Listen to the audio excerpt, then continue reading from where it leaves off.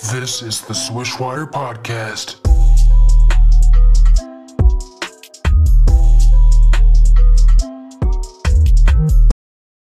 Welcome to the Swishwire Podcast. We had a wild March, but now we are in pre-draft mode, and we've got a stud with us today. I'm not talking about Mitch. I'm talking about the co-MVP of the American Athletic Conference, sophomore star guard for the Shockers of Wichita State, Mr. Tyson Etienne. Welcome to Swishwire. Thanks for joining us today, Tyson. Thank you for having me. I appreciate it, guys. Of course. We'll get right down to it. All right. When did you know you were legit? That moment that like a lot of ballers have where they just know like, shit, I am meant to be out here. I'm meant to be a basketball player. Did you have one of those? Yeah, I think the moment I knew that I, probably could do something with basketball was I think my sophomore year of high school, the last game of our season. Before I went to Long Island Lutheran, I went to a little small private school in New Jersey called Dwight Englewood. Not really known to be a basketball school, but we were playing in the state sectional final versus Hudson Catholic. They had Javon, they had Luther, Lewis King. And, we went in as the underdogs and, everybody thought we were going to get blown out. But during that game, I think I finished with like 31. I had like 15 boards, 8 assists. We ultimately lost. They were great players on the other team. But I think in that moment, I knew that I could compete with everybody. I knew that I could do something. I didn't know what level I could go to, but I knew I could do something with the game. I mean, damn, man. Look at you now, though. That's the thing. If that spark is what led you to this one. Yeah. So then I want to get into a little bit more of like sort of your past and your present. So not including your current teammates, though. Who's the best player you've played with? And then on the other side, who's the best guy you've played against? I kind of got it's like a tie though. Like it's like 3 dudes, or I think like they have different reasons why I say it's a tie. Gotcha. Andre Curbelo, who was my teammate at Long Island Lutheran, James Booknight, who was my teammate on PSA Cardinals, and third, I'm gonna have to say nobody knows him. When I say this name, everybody's like, "Who is this?" His name is Donatas Koupsis. He was also my Long Island Lutheran teammate. He's a 4-man. He's from overseas. But he was just really talented. He really could, stretch the floor, shoot the ball. He goes to Weber State now. But he was just a great player that I played with. And I think those 3 guys, in their own respective rights, were probably 3 of the best players that I played with. Against, I'd probably say the best player I played against is Anthony Edwards for sure. Oh, that's a great one. That's a tough one. Yeah. Yeah, that would have been a game to watch right there. Yeah. It's funny that you actually mentioned that Dwight Englewood game. So I'm from Jersey. I really? went to Montclair State. Yeah, I know where you're from. Yeah, so I grew up playing against Dwight Englewood. Yeah. I was at that game, that Hudson Catholic game. Oh, really? See you guys, yeah. Oh, wow. Yeah, so that's funny. That's crazy.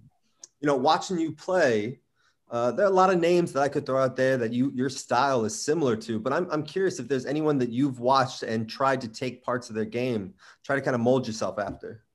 I think the greatest players take from everybody. So that's definitely something I do. But if I had to pick one guy in particular, it'd definitely be Damian Lillard. From a physical standpoint, from a skill standpoint, from a mentality standpoint, that's the guy that when I really look to, who do I want to shape my game after? That's the guy that, I pinpoint. That's great. Yeah. I see that shiftiness in your game, that Lillard shit, that game time. One of the things that I want to touch on is obviously basketball runs in your blood. I mean, your family's got ties to Camby, DeAndre Jordan, both guys who have been in that Jersey setting. I mean, what are some ways that they've helped your game? Is it if you've been able to look and be like, oh, this is the path they've taken, or if they reached out to you kind of thing? I think DJ is he's like a big brother to me. So, I kind of talk to him like he's like my friend, my boy. And he's always just been there for support, whatever I need, just making sure I'm good. But, my Uncle Marcus, he's been there since he was there when I was born. He's been in my life, every single year. So I think he's just like another father figure I have, giving me advice, giving me guidance on and off the court, especially, going into what I'm about to go into, those guys definitely would be somebody, or would be two people that I rely on heavily, just to, the ins and outs of what I'm about to embark on and what I'm getting ready to ascend to. So, their guidance, their help has been invaluable, and I'm extremely appreciative that it lined up that they're close members of my family. So I'm curious, just kind of going off of that, what's something that they've sort of told you about to get ready, to look for as you're getting ready for this draft? Just, take one day at a time, don't get too high, don't get too low, enjoy the process of it, take every training session, every drill as it's your last, because, it's 450 guys in the league. Everybody's fighting to get in the league. And then it's hard when you get there, it's hard to stay in. So it's just like making sure that you're approaching every day with the mentality of, look, I belong in this league. I'm going to stay in this league, and I intend to be a great player in this league. So it's just about a mentality thing. They know that I'm responsible. They know I'm mature. I can handle the lifestyle. It's just about, the mentality of always, wanting to achieve more. That's great advice. That's great advice. And, mentioning kind of going off of the Dwight Englewood, New Jersey connection, you are part of a new era of talent to come out of New Jersey and explode onto the scene in college. Right out of the gate at Wichita State, you averaged about 10 points a game, 39% from three, started over half the games. So what did playing that sort of level and talent in high school do to prepare you for that next level? I think starting off in Jersey, I think, obviously, Jersey basketball is, one of the top states in the country when it comes to basketball players and, the players we produced. Growing up, somebody that I played closely with and, one of my closest friends to this day is Javon Quinterly. And, I'm just proud of him and what he's done this year after what he's been going through for the past couple seasons. Me and him have been playing again together since we were like 8. Obviously we went to different high schools, but, he's somebody like, if I had to have a fourth person, that'd probably be one of the best players I ever played with as well. But, in Jersey, it's just hard-nosed. It's gritty. There's no shot clock, so you really got to grind. Possessions might be 40 seconds. But I think what really, when my career really started to take a shift was when I transferred to Long Island Lutheran in New York. And I think that's when I really began to hone my skills and, embrace the fact that, I could do something with the game of basketball. That's beautiful in that shit. So speaking more on the legacy kind of view, as a freshman, you threatened a lot of legacies. You finished with the second most threes, right behind current pro, Landry Shamet, which, again, that Brooklyn energy for that. You finished 5th in steals. You're only one of the 6 players, period, to average 2 threes a game last season before the shutdown. Tied the Wichita freshman record. We can talk about all the stuff in the book for days. I didn't even know all this. That's what I'm saying, man. Like you have threatened to scratch just the surface of everything in the history of basketball. So what I want to ask you is, does that stuff weigh on you? Because you said you didn't know about this, but you, as like a guy who I like to look past the accolades kind of thing. So to you, it's just taking each day, not to overwhelm yourself kind of thing, or do you like to look at these records kind of thing? I mean, I'm big on, the main thing is the main thing. You focus on getting wins, and in my role, I had to perform at a high level in order for us to get wins. So my focus is on that. I believe that, the accolades, everything else is, comes as a byproduct. That's a product of your dedication to your process. So I truly didn't know I had all these, statistics. So, I don't really ever focus on that. Obviously, I intend to have great accolades in my NBA career, but, my focus is on getting better each day and ultimately, being one of the best to play the game. So I don't pay attention to that stuff, but, I'm grateful and humbled that I am in talks with great players and able to do, those type of things. Yeah. Like greatness follows greatness. And clearly you've scratched that one into that. Yeah. And, talking about getting yourself to that next level, playing at a higher level. That showed in every single second you were on the court this year. And clearly the conference felt the same way. They named you co-MVP along with Quentin Grimes from Houston, another great baller. I know you said it doesn't mean much for those accolades, but it had to feel pretty nice being selected to, especially so early in your career, being selected as a co-MVP. Yeah.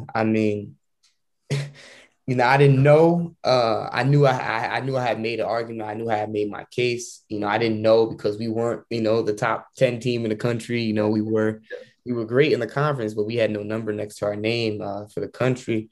I didn't even know that they could give Cole MVPs. I thought it was either one or you did it, and I was like, I'll make first team. They probably will give it to Quentin Grimes because his team is just at a certain height right now. But, when I got the news that I made it, I was just extremely grateful, for myself because I knew the work that I put in, but I also know like I won the award because also like all the people that played a part in getting me to this point. Like during COVID, like, that so many kids didn't have the opportunity to train, but Yeah. I was fortunate enough to have a gym, to have a weight room provided by this man named Joe Jackson up in North Jersey. I know Joe very well. Joe's my boy. One of my good friends, Isaac Green, he was my trainer at the time. We were in there every single day, working on, the stuff that you guys saw in manifestation on the court this year. And my other trainer, John Hawthorne, we were working every single day, both those guys 2 times a day, just working on my game, and so I won that for them, for my family, for my other trainers, and just for the team, for the city. I know they haven't had a player of the year in many years. So, just to do that was just a accumulation of all the people that played a role in it. Yeah. That's great. I love the shout out to Joe Jackson and Goki. That's Joe Jackson, bro. Yeah, man. At the towards the end of the season, you guys kind of had a real nail biter against Drake.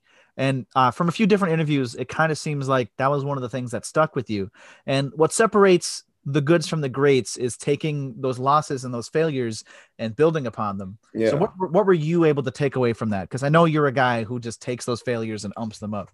Obviously, posted, I feel like, I hadn't done everything to get to this point. I didn't, obviously my team did great jobs in their roles, but I feel like I had, willed us to a point to get to this spot. And I feel like, in the moment, I didn't come through and I was upset. Then I had to take my time to just calm down and analyze the entire situation. Yeah. See how they guarded me. But I think like, people have those type games on that type stage and, that might be the detriment of a career. Career might go totally down after that.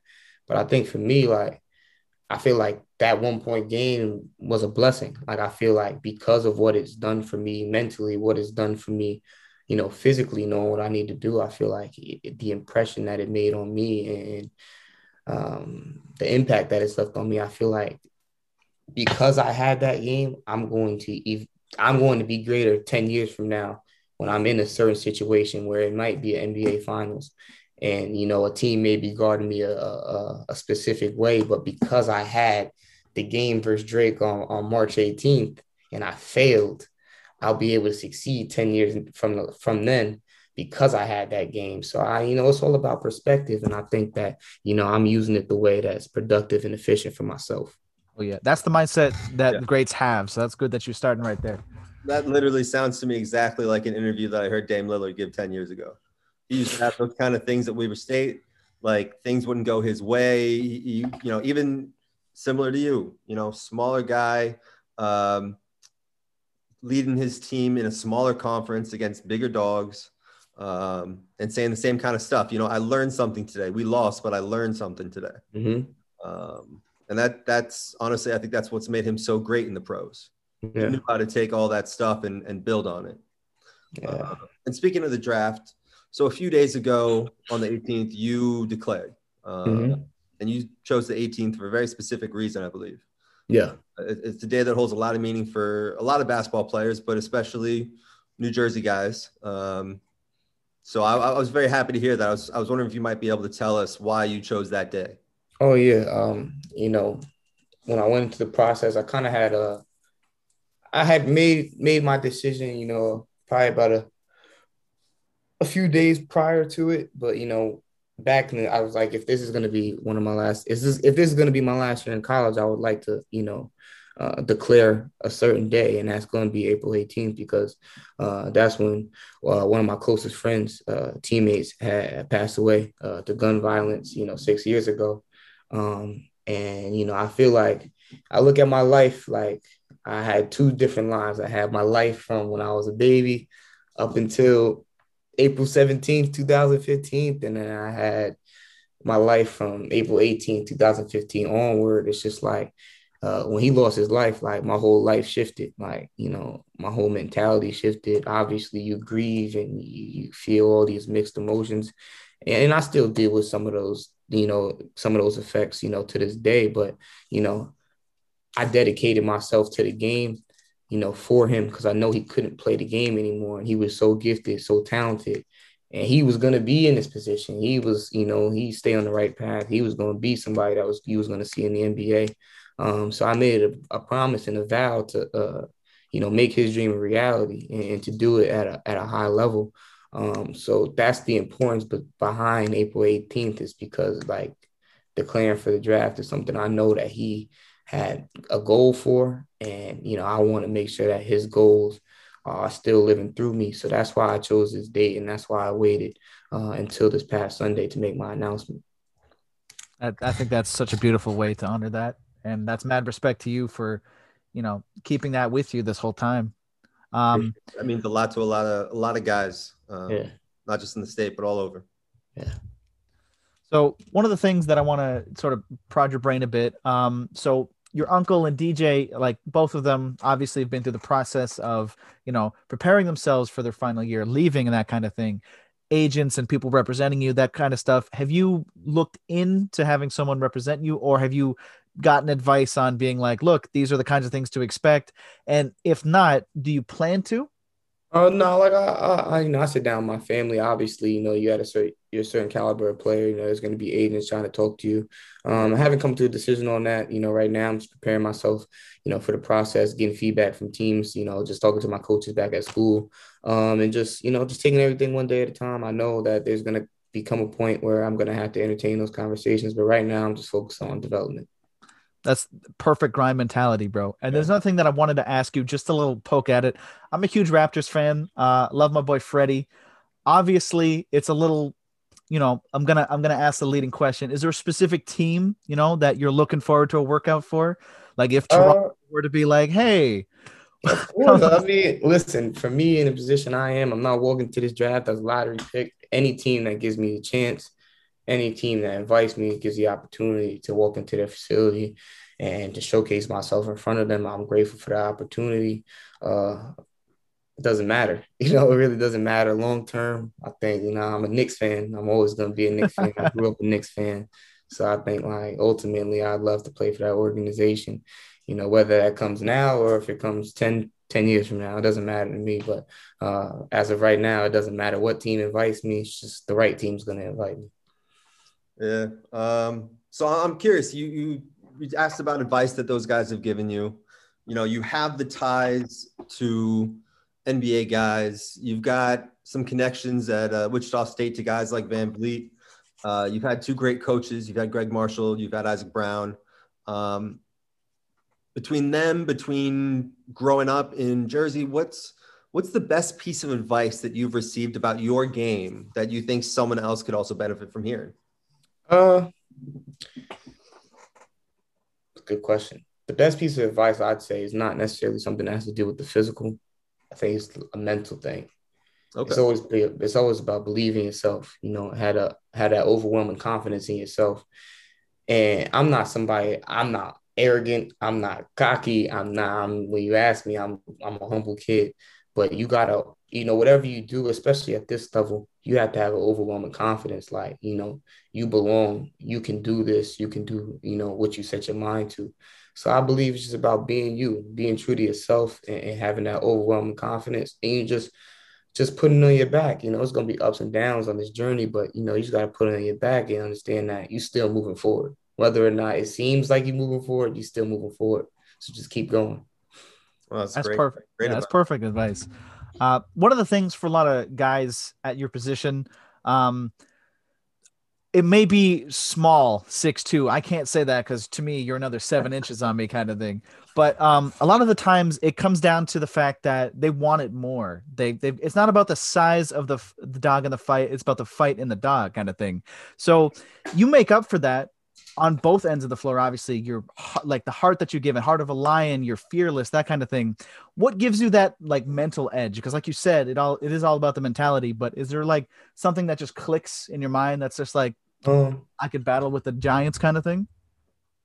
I think for me, if you look at me, you can be like, oh, this kid is really skilled. He's really talented. He has that skill, but I had to work for that. I had to work for that. It wasn't, I didn't walk onto a basketball court with the unbelievable hesitation move or, unbelievable ability, to score out the isolation or even catch and shoot. Like I had to work for everything. So like, just to get to this point, to make it to a Division I team, to even be in a point where I'm entering the draft, like for that to even happen, I had to work for everything. So it's like, I can't act cool on the court. I can't act like, it's whatever. Like I have to act with passion. I have to play with the demeanor that I play with, because that's what has helped me get here. That's what helps me survive. I can't lose that, because then I lose myself. I've had nobody ever gave me anything in this. Like I had to earn everything. I had to make myself, gain these opportunities. So it's just a mentality. Like when I see a basketball, I have to play, from that space. So that's what it is. I mean, that's a great mindset to go into every single game and with, a lack of confidence is more crippling than an off night shooting the ball or any of that stuff.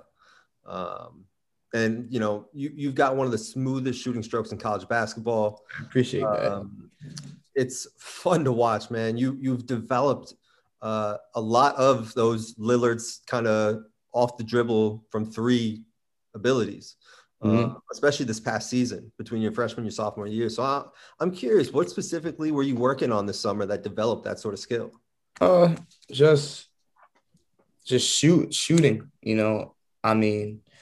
I've always shot from deep, but just critiquing, being disciplined. Discipline is a huge thing. People always overlook like the small things, but there's like minute fixes that you can do in your game, and just being, concrete and disciplined on certain things, like making sure you're following through, making sure you're exhaling, making sure that you're getting your feet right. Like those are important things. And I can tell the difference on when I'm not disciplined. Okay. You'll see, like I know when a shot's gonna miss, because I was like, oh, I just let my hand drop.